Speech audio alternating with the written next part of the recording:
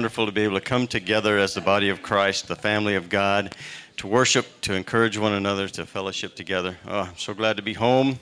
So glad to be back with my church family.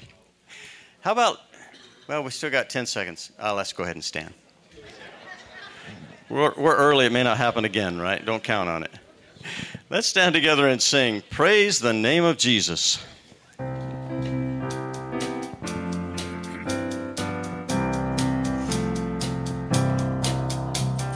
Praise the name of Jesus.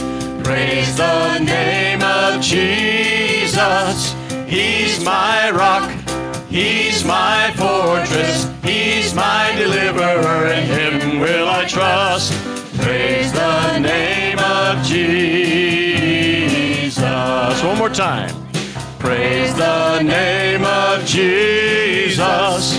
Praise the name of Jesus. He's my rock. He's my fortress. He's my deliverer. In him will I trust. Praise the name of Jesus. Amen? Amen. All right. Are we here to praise the name of Jesus? Go ahead, be seated, please. Our theme this morning is, wait for it, the name of Jesus. That's why I started with that song. All right. Jasper, come up here, brother. Name above in every name. Amen. Okay, for a quick announcement, Quilting Ministry this coming Tuesday, August 15 at 9 a.m. And this coming Saturday, Men's Prayer Breakfast, August 19 at 8:30 a.m. And also WMU 25th Anniversary, August 18 and 19 at 8:30 a.m. And to those our guests, if this is your first time, we encourage you to fill out our guest registration card. And we pray that you will encounter God in a special way today as we worship the King of Kings and the Lord of Lords. Shall we pray?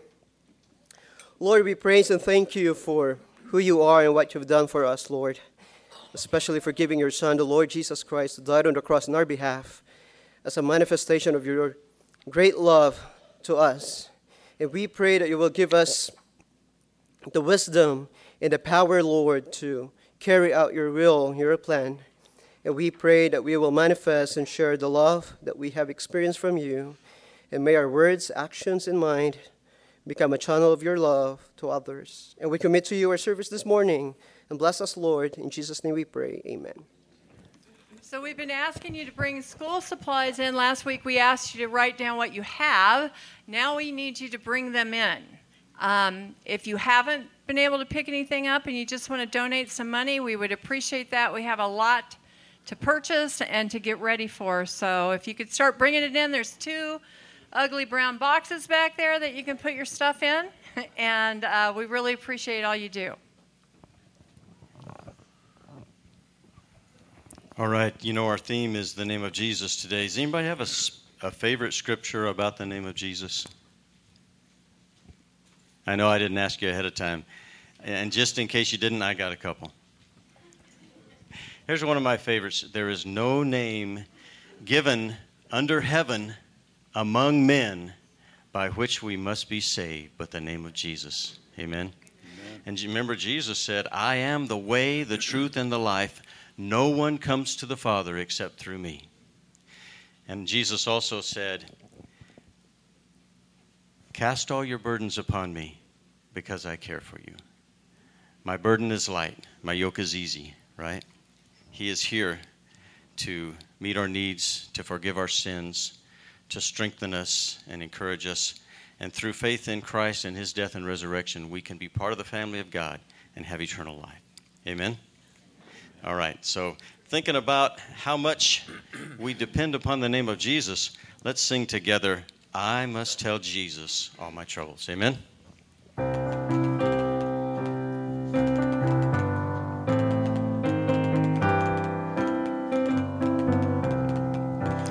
I must tell Jesus all of my trials. I cannot bear these burdens alone. In my distress, he kindly will help me. He ever loves and cares for his own. I must tell Jesus, I must tell Jesus, I cannot bear my burdens alone. I must tell Jesus, I must tell Jesus, Jesus can help me, Jesus alone. Amen. Tempted and tried, I need a great Savior, one who can help my burdens to bear. I must tell Jesus, I must tell Jesus, He all my cares and sorrows will share. I must tell Jesus, I must tell Jesus, I cannot bear my burdens alone. I must tell Jesus, I must tell Jesus, Jesus can help me, Jesus alone. Oh, how the world to evil allures me. Oh, how my heart is tempted to sin. I must tell Jesus, and He will help me. O'er the world the victory to win. Amen. I must tell Jesus, I must tell Jesus, I cannot bear my burdens alone. I must tell Jesus, I must tell Jesus, Jesus can help me, Jesus alone. Amen. How many of you know that song? Yeah, that's what I thought. Quite a few. You were singing it like you knew it. What a good promise, right? All right. Now here's a song that those of us who are beginning to get a little gray around the temple area. Not this temple, but I meant, never mind. A little bit older song, but you know it. There's something about the name of Jesus. There's something about that name. Let's sing.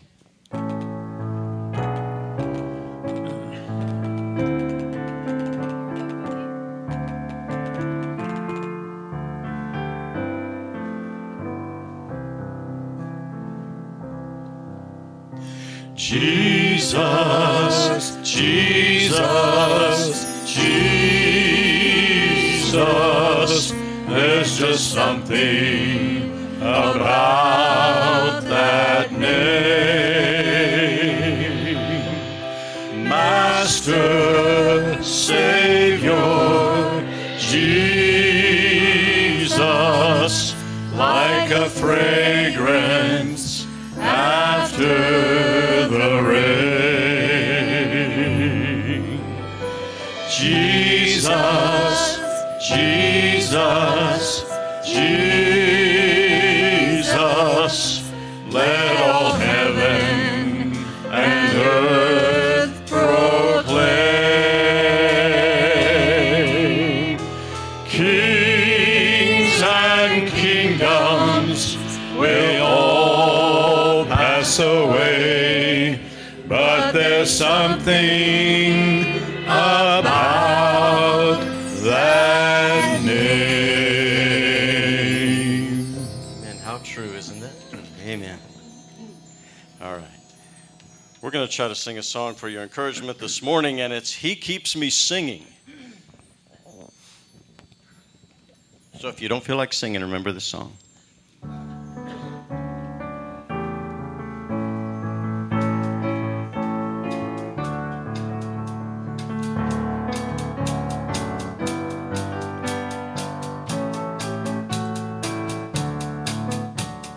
There's within my heart a melody, Jesus whispers sweet and low. Fear not, I am with thee, peace be still, in all of life's ebb and flow. Jesus, Jesus, Jesus, sweetest name I know, fills my every longing, keeps me singing as I go. All my life was wrecked by sin and strife, discord filled my heart with pain. Jesus swept across the broken strings, stir the slumbering chords again. Jesus, Jesus, Jesus, sweetest name I know, fills my every longing, keeps me singing as I go. Feasting on the riches of His grace, resting 'neath His sheltering wing, always looking on His smiling face. That is why I shout and sing. Jesus, Jesus, Jesus, sweetest name I know, fills my every longing, keeps me singing as I go. Soon He's coming back to welcome me, far beyond the starry sky. I shall wing my flight to worlds unknown, I shall reign with Him on high. Jesus, Jesus, Jesus, sweetest name I know, fills my every longing, keeps me singing as I go. Amen. Good morning, Tucson Mountain.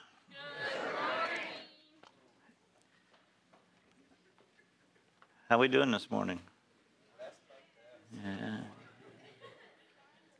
Are we with it?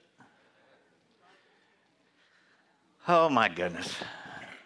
Have you guys seen those shows on TV? Extreme Makeover? They take this house and they put it out there and it's run down and it's falling apart, and they have the before picture and then they have the after picture. And the after picture looks nothing like the before picture, and you're sitting there going, that's not the same house. And they say, we only did this for $20,000. Yeah, I can't buy it. I struggle with that. You know, they have the before picture and the after picture, and that's what we're going to sort of do today. We're going to look at God's magnificent makeover in our lives. And He does that in a lot of different ways. For free. Yeah, I heard that. God's makeover for us is a whole lot better. And it's much, much easier for us to go through that makeover. Because all we have to do is say yes. Yes to Jesus, just what we were singing about. It's interesting to me, He takes us from death to life. And He moves us in such a way that we become much better. Ephesians 2, that very first verse, the whole thing in Ephesians 2, the chapter 2, explains to us and shows us really the facts and facets, if you would, of our faith and how it all works together, and how it works together in such a way that it molds us and shapes us into the type of Christian that Christ wants us to be. So as we look at these things this morning, I just want you to keep an open mind about these things, and we're going to bounce between two or three things. So stick with me if you would. Ephesians 2:1, as for you, you were dead in your transgressions and sins. That's life without Christ. We're dead.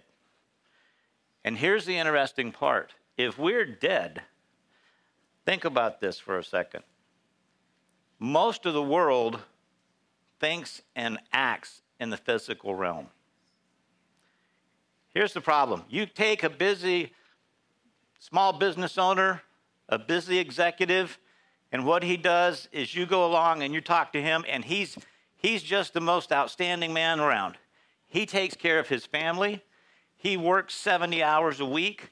He's able to come home and play with his kids each evening, though, and he's able to take his wife out on a date night once a week. Woohoo! And he spends weekends with his family, but he does all these things, and you walk up to him and you say, you know, God's word says you're dead without Christ. He's going to say, you are absolutely out of your mind. You are nuts. I got a life. Can't you see? But he's only looking at the physical realm. Paul is talking about the spiritual realm here. And we know that, and we understand that, but it's important. Paul is talking about the part that relates directly to God. And we need to understand that. When we look at people, is it always easy to tell and distinguish a Christian from a non-Christian? I don't think so. I think in a lot of cases we struggle.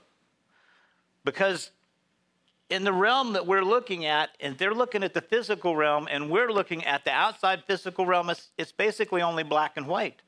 There's no technicolor, there's no living color, because God gives us a living color to be able to see as we're supposed to see. If we could see people's spirits the same way God sees people's spirits, in that living technicolor, then we'd be able to identify each other very, very easily. Now, we're supposed to be known by our fruits, but a lot of times we hide those fruits. We hide those things. Paul's going to tell us the why, very simply. He tells us the why in verse 1. Trespasses and sins. Now let's think about this for a second. A transgression, some of your translations will say, or a trespass is something entirely different. That is basically you've wandered off the path.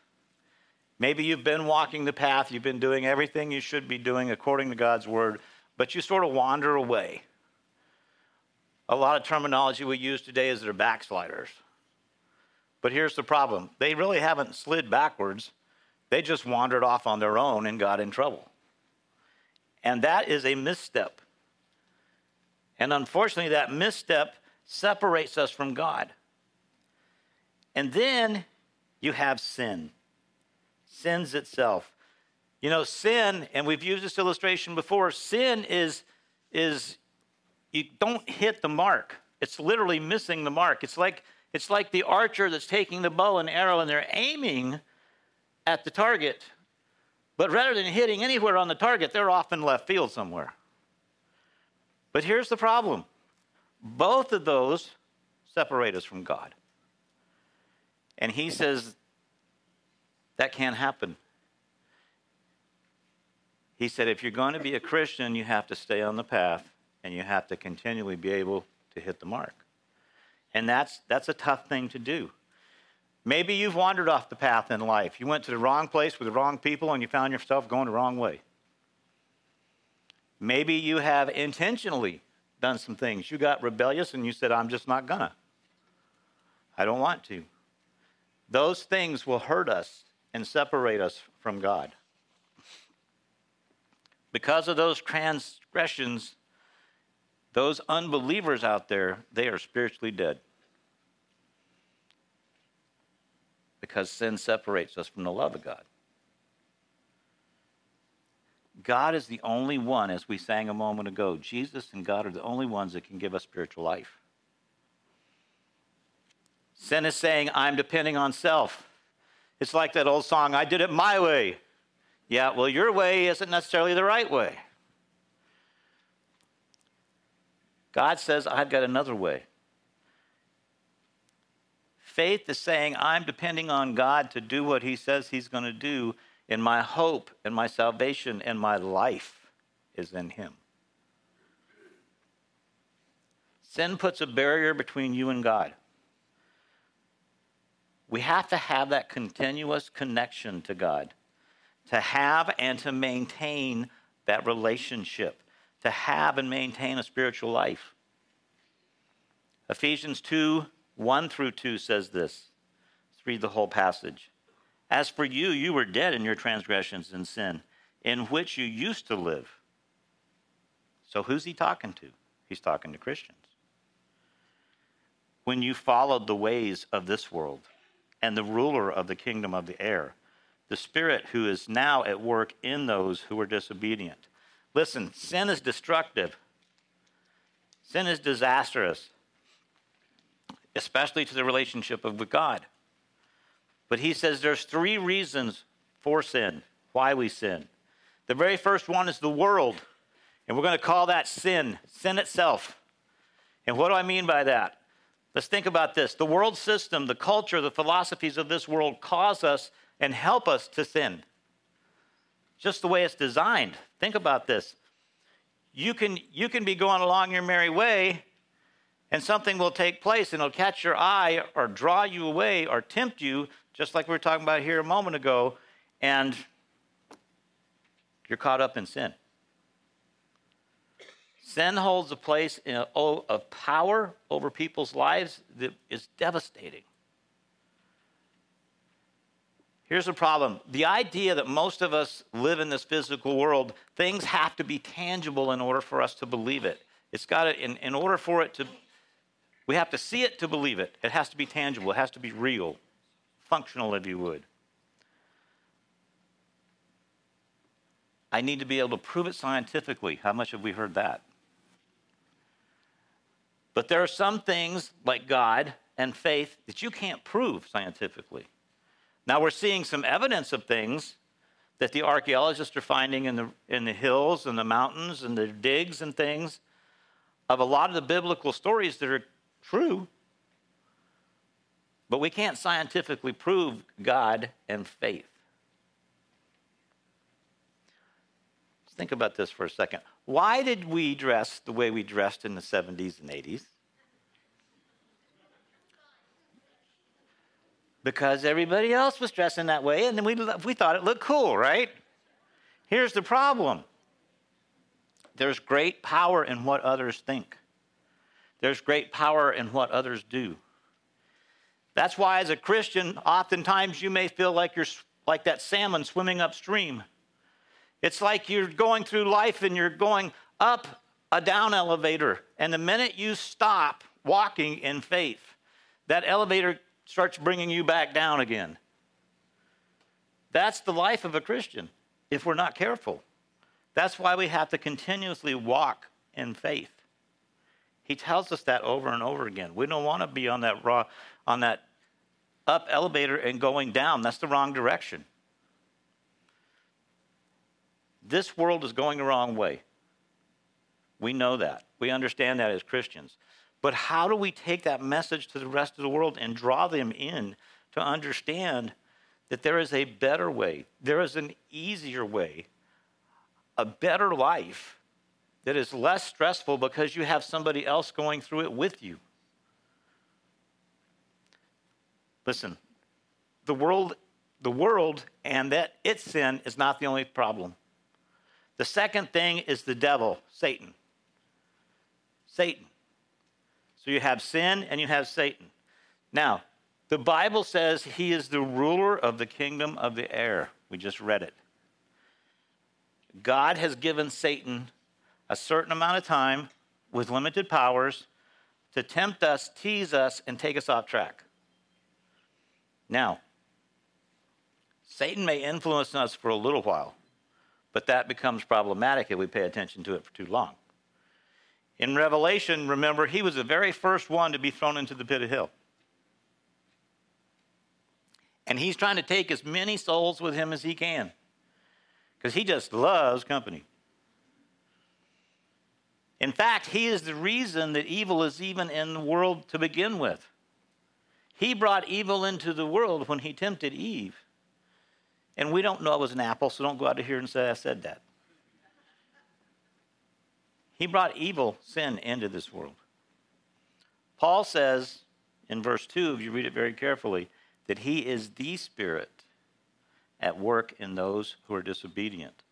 So when you find someone that's belligerent, hard-headed, hard-hearted, and just mean, remember, it's not all them. Somebody else is at work in them. Listen, you're either going to follow the father of lies or you're going to follow the father of light. It's your choice. John 8:44 says this, you belong to your father. Now he's talking to unbelievers, the devil, and you want to carry out your father's desire. He was a murderer from the beginning, not holding to the truth, for there is no truth in him. When he lies, he speaks his native language, for he is a liar and the father of lies. Listen, that is Satan's favorite tool. He loves deceit. He loves lies. He'll come and tempt you and say, and you know what? This is what you really need. This is what you really want. And you can have it if you just go get it. That's a problem. Because that most 99.9 of the time is a lie. We don't always want it. We don't always need it. And it's definitely not going to help us in a lot of ways. Here's the problem. We try to go get it, and all the things it promised it was going to bring us is just the opposite. It brings us, rather than bringing us pleasure, it brings us pain. Rather than bringing us fulfillment, it brings us falsification. It just makes us die even further in our spirit. Listen, that's why it's so important to read God's word. God's read shines light on Satan's lies and helps us see them for what they really are. But we have to put that into practice. God will always tell us the truth. The third thing is our own sinful nature. We're just going to call that self. So we have sin, we have Satan, and we have self. Those are the three things that we combat all the time. Ignore this light up here. It's just lightning to distract us. That's another one of Satan's ploys. Just ignore it. Listen, I would always like to blame my sin on somebody else. I'd love to be like Flip Wilson and say, the devil made me do it. But the devil don't always make me do it. A lot of it comes from inside. Here's the problem. That temptation to sin doesn't always come from the world or Satan. We were born that way. Verse 3 says this, all of us who lived among them at one time, gratifying the cravings of our sinful nature and following its desires and thoughts like the rest, we were by nature objects of wrath. There are three ways this sinful nature works on us, and we have to remember this. The very first one is cravings. Cravings, and then you have desires, and you have thoughts. Cravings, desires, and thoughts. It's incredible how a simple idea planted in our mind can take us off task. I was listening to a sermon a while back, and the preacher was using the illustration of chocolate chip cookies. And he was talking about these delicious, tasty chocolate chip cookies. And he said they were just melt in your mouth, and they were so soft and chocolatey and ooey and gooey and sweet. I had to go home and find some chocolate chip cookies.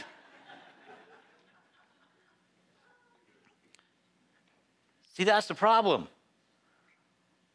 That idea was planted in my mind, and I wanted and needed those cookies. That's the way our sin is within us. It tempts us from the inside out. Cravings have to do with that physical nature that we're given. God gives us a physical nature. We crave certain foods because, number one, we have an appetite, and number two, we need to eat. But here's the problem. We also have a sexual nature. We crave and desire and need sex because of the fact that's the way God hardwired us. But here's the problem. Satan takes those things that God gave us that he meant for good, those physical things, those physical desires, and he twists those and he perverts those and distorts those to the point where there's sin. Think about this for a second. Satan can't create anything. God creates everything. But here's what takes place. Because he can't create anything, he'll take anything and everything he can, and he'll twist it and pervert it into something that it's not. He takes sex, which is created for marriage, which is created to populate the earth, which is created and brings great joy and intimacy and pleasure in our lives. But he takes that and he twists it into a warped, abusive situation in many, many people's lives. He takes something as simple as food, which we need for nourishment, which we have to survive. And he takes that and he twists it and turns it into the habit of gluttony or of an overindulgence, and it makes us have all kinds of health problems and other issues. He takes these things in our lives. He can't create, so he takes the things that God has created and he ruins them and brings them to a point where they're unhealthy for us when God's intention was for them to be healthy for us. He does that in our lives all the time. He does it many times through those physical cravings. He wants us to think, I really want it. I really need it. I'm going to get it. Listen, God will meet your physical needs if you simply follow his plan. Sometimes we don't like to do that. We get impatient. We want to run ahead of God. Have you ever figured your way into sin? Think about this for a second. You know, some sins we intellectualize, meaning that we rationalize those things. When we rationalize sin, we are rationalizing lies. That's the problem. Why would we want to rationalize lies? But we do that all the time. You run things through your mind, you figure out a way to get what you want, and unfortunately, it's not really what you want or need. You take those thoughts and you compare them to the Word of God, and God is going to say, I have a completely different direction for your life. I have a completely different way for you to meet those needs, wants, and desires. Our desires are much more emotional. Much more emotional. We unfortunately feel our way into some sins. I did it because I felt like it. I did it because I wanted to. We try to rationalize and emotionalize what we desire and what we want. It's because of sin that God says we are objects of his wrath. Our future was to be without God. If that was the end of the story, that'd be pretty depressing. But thank God it is not. He has given us a second chance. He is a God of second chance and third chance and fourth chance. Praise God for that. The words that he uses here, sin and trespass, that are meant to destroy us, are met head on by some other words, two specific words that eliminate that sin and trespass. Listen, before Christ came on the scene, every single one of us was dead in our transgression and sin. But here's the thing. We don't just need a resuscitation. You can do all the CPR you want on a dead person, and they're not coming back. If they're dead, they're dead. We need a resurrection. And God, through Jesus Christ, has provided that. He said, I've got this covered.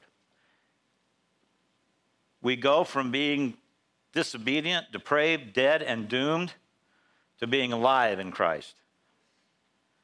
He tells us that. Two words that changed us. And as we go through this magnificent makeover of God, he says, this is it. He says, you know what? You were alive and you were risen. By nature, you were objects of wrath, even as the rest. But God. Two words. But God. He decided to do something completely different in our lives to draw us to himself and to give us new life, just like he gave Christ. Verses 4-6. But because of his great love for us, God, who is rich in mercy, made us alive with Christ, even when we were dead in our transgressions. It is by grace you have been saved. And God raised us up with Christ and seated us with him in heavenly realms in Christ Jesus. What a difference God's work makes in our lives. Those two words, but God. What motivated God to do that? What motivated God to want to take me from death, hell, and the grave to life, heaven, and eternal places? Scripture says it was God's love, it was God's mercy, and it was God's grace. Do you remember the difference between mercy and grace? Mercy means withholding of deserved punishment. And grace means giving us undeserved blessing. So God comes along and he says, you know what? Here's the bottom line. The wages of sin is death, it says in Romans. There is a punishment that needs to be paid, but you don't have to pay it if you'll turn to my son Jesus. God says, I'm going to withhold that punishment because of my mercy. I'm going to withhold that punishment because of my love for you. And on top of that, I'm going to give you some grace just because I love you some more. That's why we sing praises to him. That's why we love him. That's why we care for him. And it's not just about what he did for us, but it's because of who he is.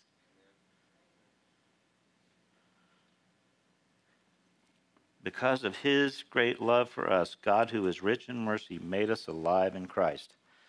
Listen, after Jesus died, he was resurrected.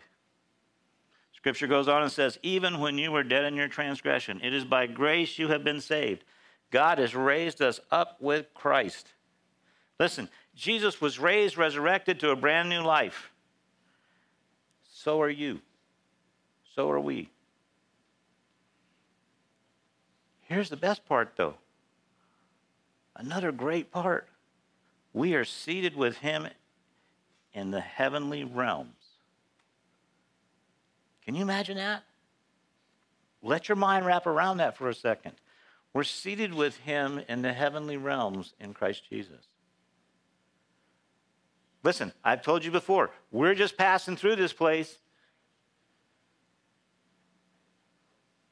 This is just our temporary spot. As Christians, we are out of here. Listen, I want you to picture yourself in the same way God pictures you. He loves you. He shows you grace. He shows you mercy. He cares for you. Some of you are sitting there going, how do I do that? Very simply, the very first thing is you have to realize and recognize you're alive. You're alive in Christ. You're a new person. He made us alive. You know, in the Greek, it's just represented by one word. The word is enlighten. And enlighten means invigorate. He energizes. He moves us. He motivates us. Some of us need that. 2 Corinthians 5:17 says, therefore, if anyone is in Christ, he is a new creation. The old has gone, the new has come. Listen, put off your old self, put on your new self, and let's get on with it. Because that's what God is asking us to do. Listen, some of you are here this morning, you may not feel very new. You may feel tired, you may feel weary, you may feel worn, but God says you are a new creation in Christ. You have been born again because of what Christ has done on the cross for us.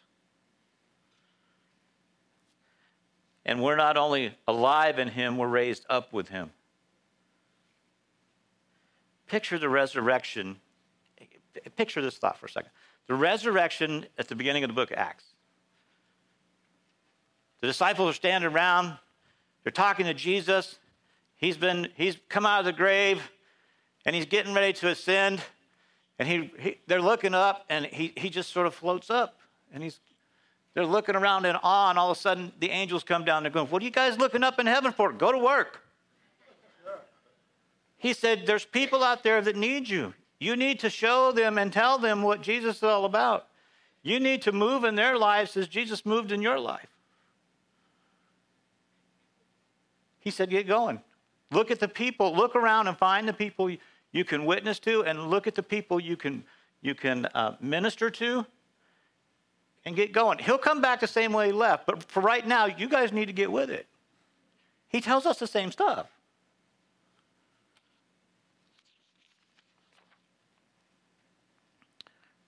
Christ has included us in his kingdom. We should never forget that.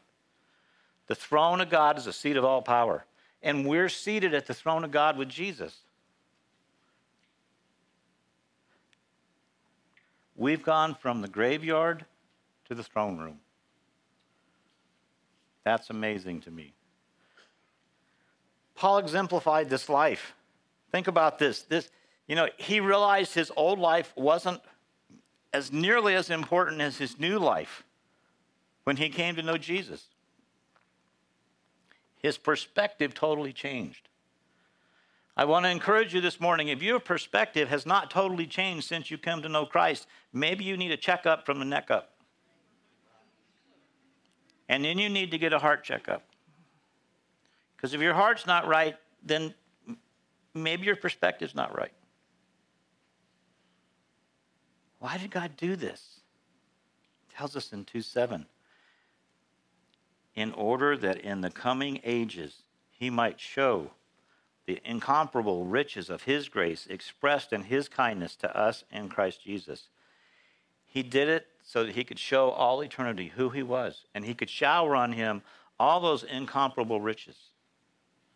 But he also did it so that we would show those incomparable riches that we have to others.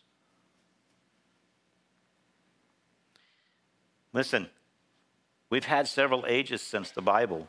You realize before Noah, all that stuff that happened before Noah was one age. All the stuff that happened, people lived a little longer back then. All the stuff that happened after Noah is another age. But I'm looking forward to the age that's going to take place in heaven. Can you imagine what God has in store for us? I know he's got another age planned that he's going to keep us going and growing. But I have not. He's only given us a glimpse in Revelation and some of Daniel of what's going to take place. He's going to have a new Jerusalem and a new life for each one of us. I want to know what that looks like. Heaven, I think, is going to be a place filled with purpose and promise for all eternity. I've got something to look forward to. I hope you do too. Ephesians 2:8-9 says this, "For it is by grace you have been saved through faith. It is not from yourselves. It is a gift of God, not by works, so that no one can boast." Listen, it's not by my works. It's not by my works. It's not by your works. John Calvin said, "It's faith alone that justifies, but faith that justifies can never be alone." God is with us. Emmanuel, right? Are you guys with me this morning? Okay. You can never come to God by doing anything good. Never. When we look around, we love to compare ourselves to others. We love to compare ourselves to ourselves. And when we compare ourselves to others, we think, well, I am better than, and I have a much better chance to get to heaven than the other guy or gal. But you know what? The last time I checked, God doesn't grade on a curve. Our sin, regardless of what it is, separates us from the love of God. Period. In your mind, it could only be a small sin. But if it's a sin, guess what?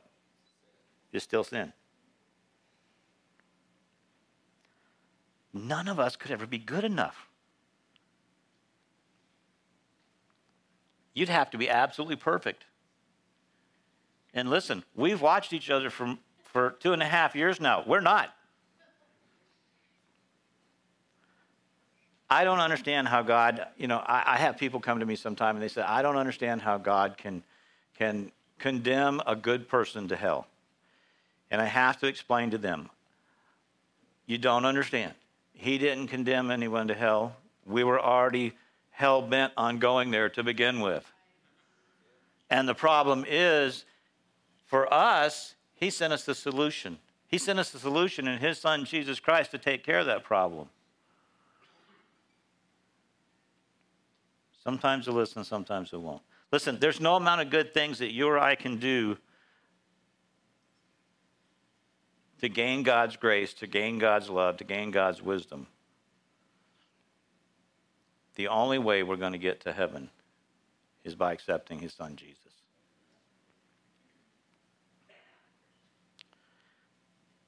If it was by works, we'd have some people that come along and say, well, my works are better than that pastor's works. I know I'm going. I don't know about him. Listen, we're all on the same level. That's the bottom line. If it was about works, think about this. It was about works, and somebody came along and they come in and Pastor Lynn, I want to pay off all your debt. How much do you need? And I said, I need $100,000. And they put a $100,000 check in my hand, and I take that $100,000 check, and I go down, and I'm going to pay off all my debt. And I say, man, oh man, you will not believe what happened. Somebody came to me and offered me this $100,000 check, and you would not believe with what grace and finesse I put out my hand and took that money.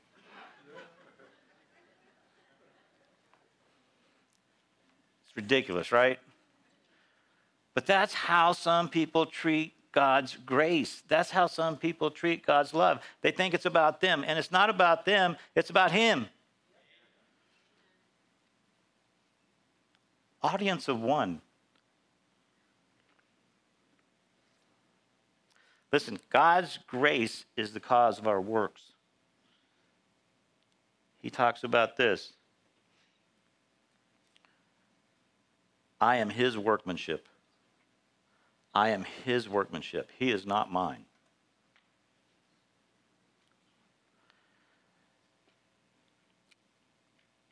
The works that we do are an after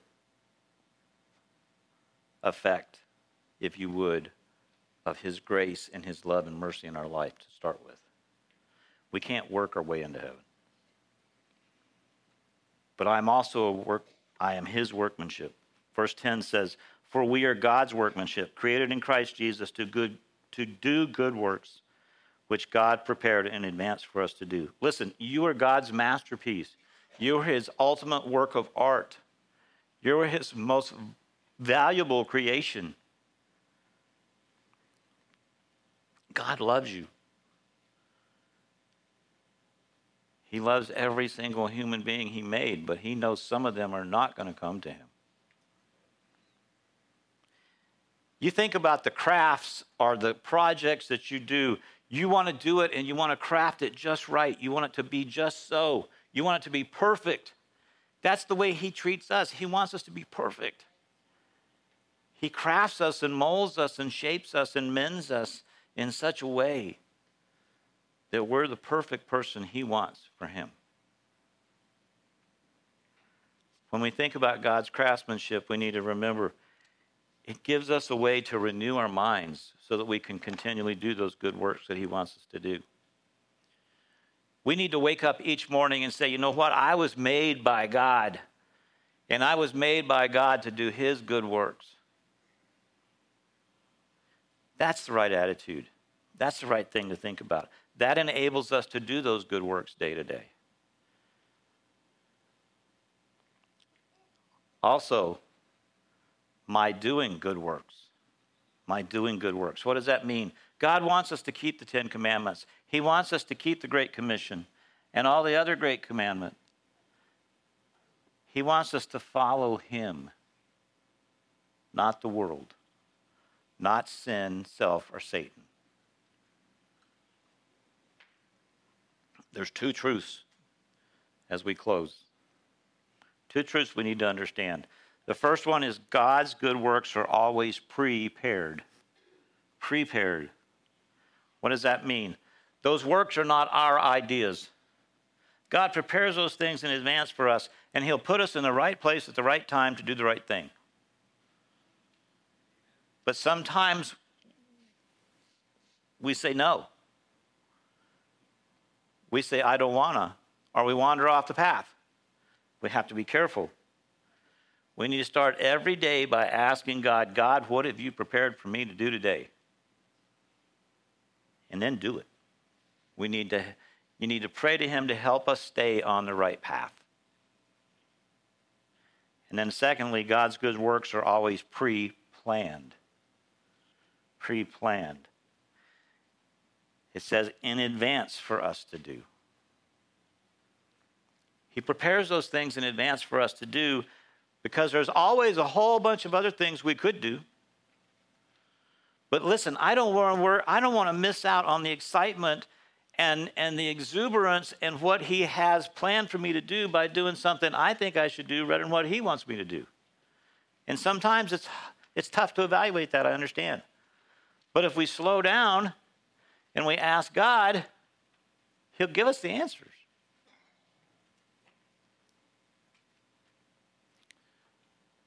I always want to have the joy of the Lord in my heart. And I want you to have that too for yourselves.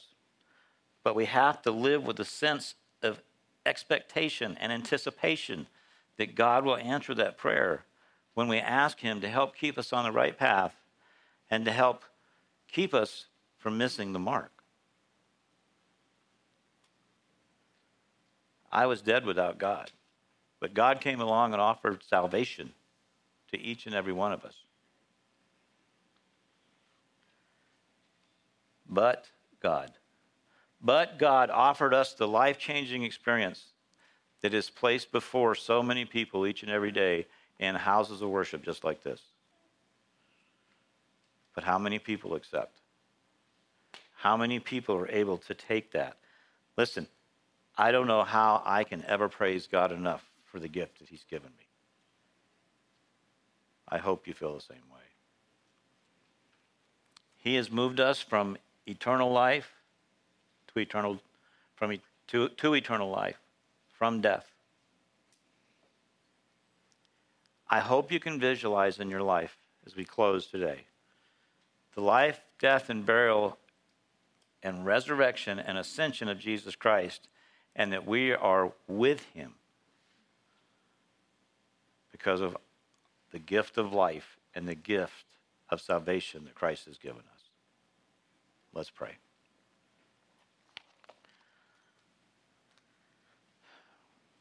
Father, we come before you and we just lift you up, Lord.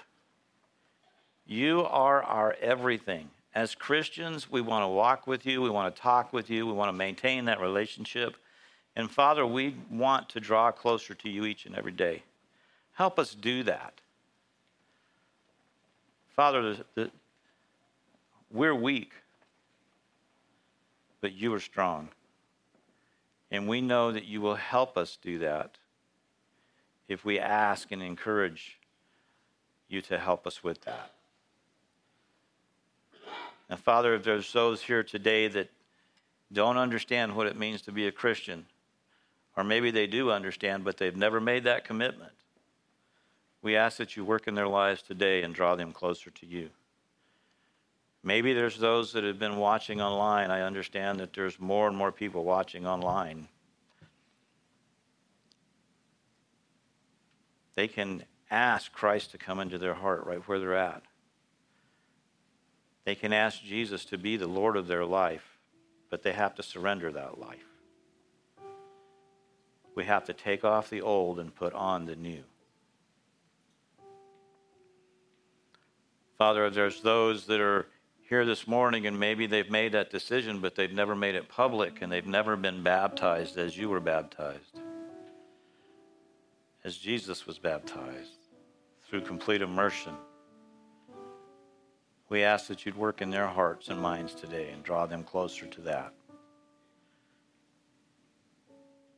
And Father, if there's those that have been coming for a while and they're looking for a church home, and they've come to the conclusion that this might be the place, or this is the place that they can serve and minister to you and have a church family and be a part of this church family, all they have to do, Lord, is come forward this morning. Any of these three situations, we ask that they come forward and share that with us so that they can know and you can know that they are a child of God and that they have your blessing in your life to be a new born person. And Father, we love you and we praise you. And we just ask these things in Jesus' most precious name this morning. Amen. If you can and would, stand please.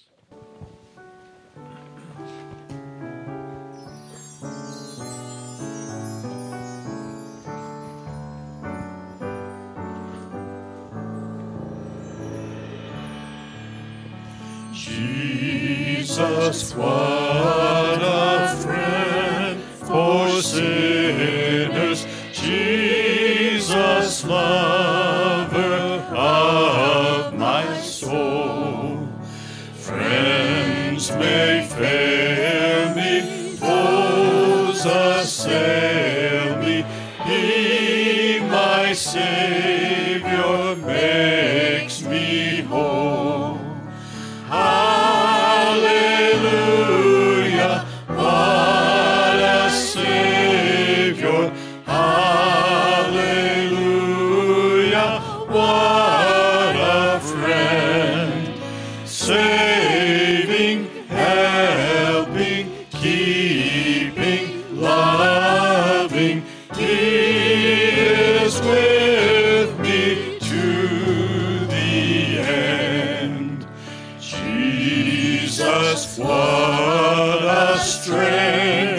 in weakness, let me hide myself in Him. Tempted, tried, and often failing, He my strength, my victory wins. Hallelujah, what a Savior. Hallelujah, what a friend. Saving, helping, keeping, loving, He is with me to the end.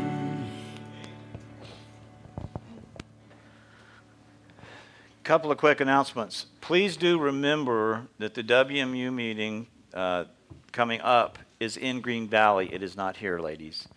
And it is for ladies. W stands for women. We had a little confusion about that, but it is at Green Valley. And if you need further information on that, you can contact Justine and or the church office.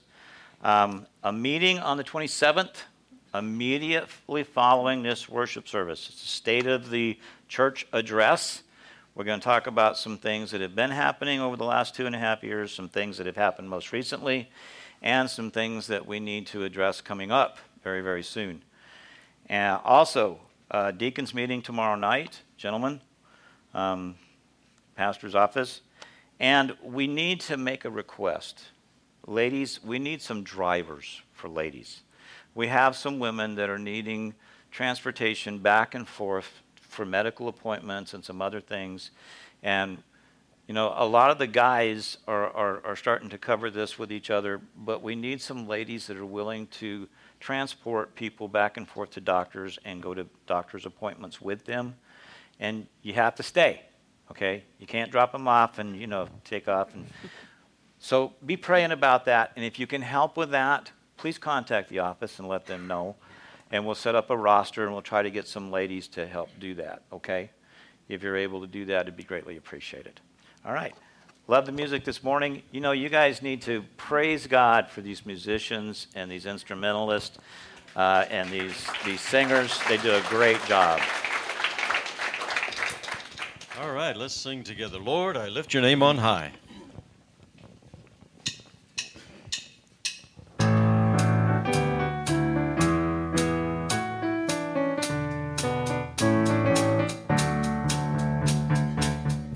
Lord, I lift your name on high. Lord, I love to sing your praises. I'm so glad you're in my life. I'm so glad you came to save us. You came from heaven to earth to show the way. From the earth to the cross, my debt to pay. From the cross to the grave, from the grave to the sky, Lord, I lift your name on high. Lord, I lift your name on high. Lord, I love to sing your praises. I'm so glad you're in my life. I'm so glad you came to save us. You came from heaven to earth to show the way. From the earth to the cross, my debt to pay. From the cross to the grave, from the grave to the sky, Lord, I lift your name on high. You came from heaven to earth to show the way. From the earth to the cross, my debt to pay. From the cross to the grave, from the grave to the sky, Lord, I lift your name on high. Amen. God bless you. Thanks for being here. Have a good week.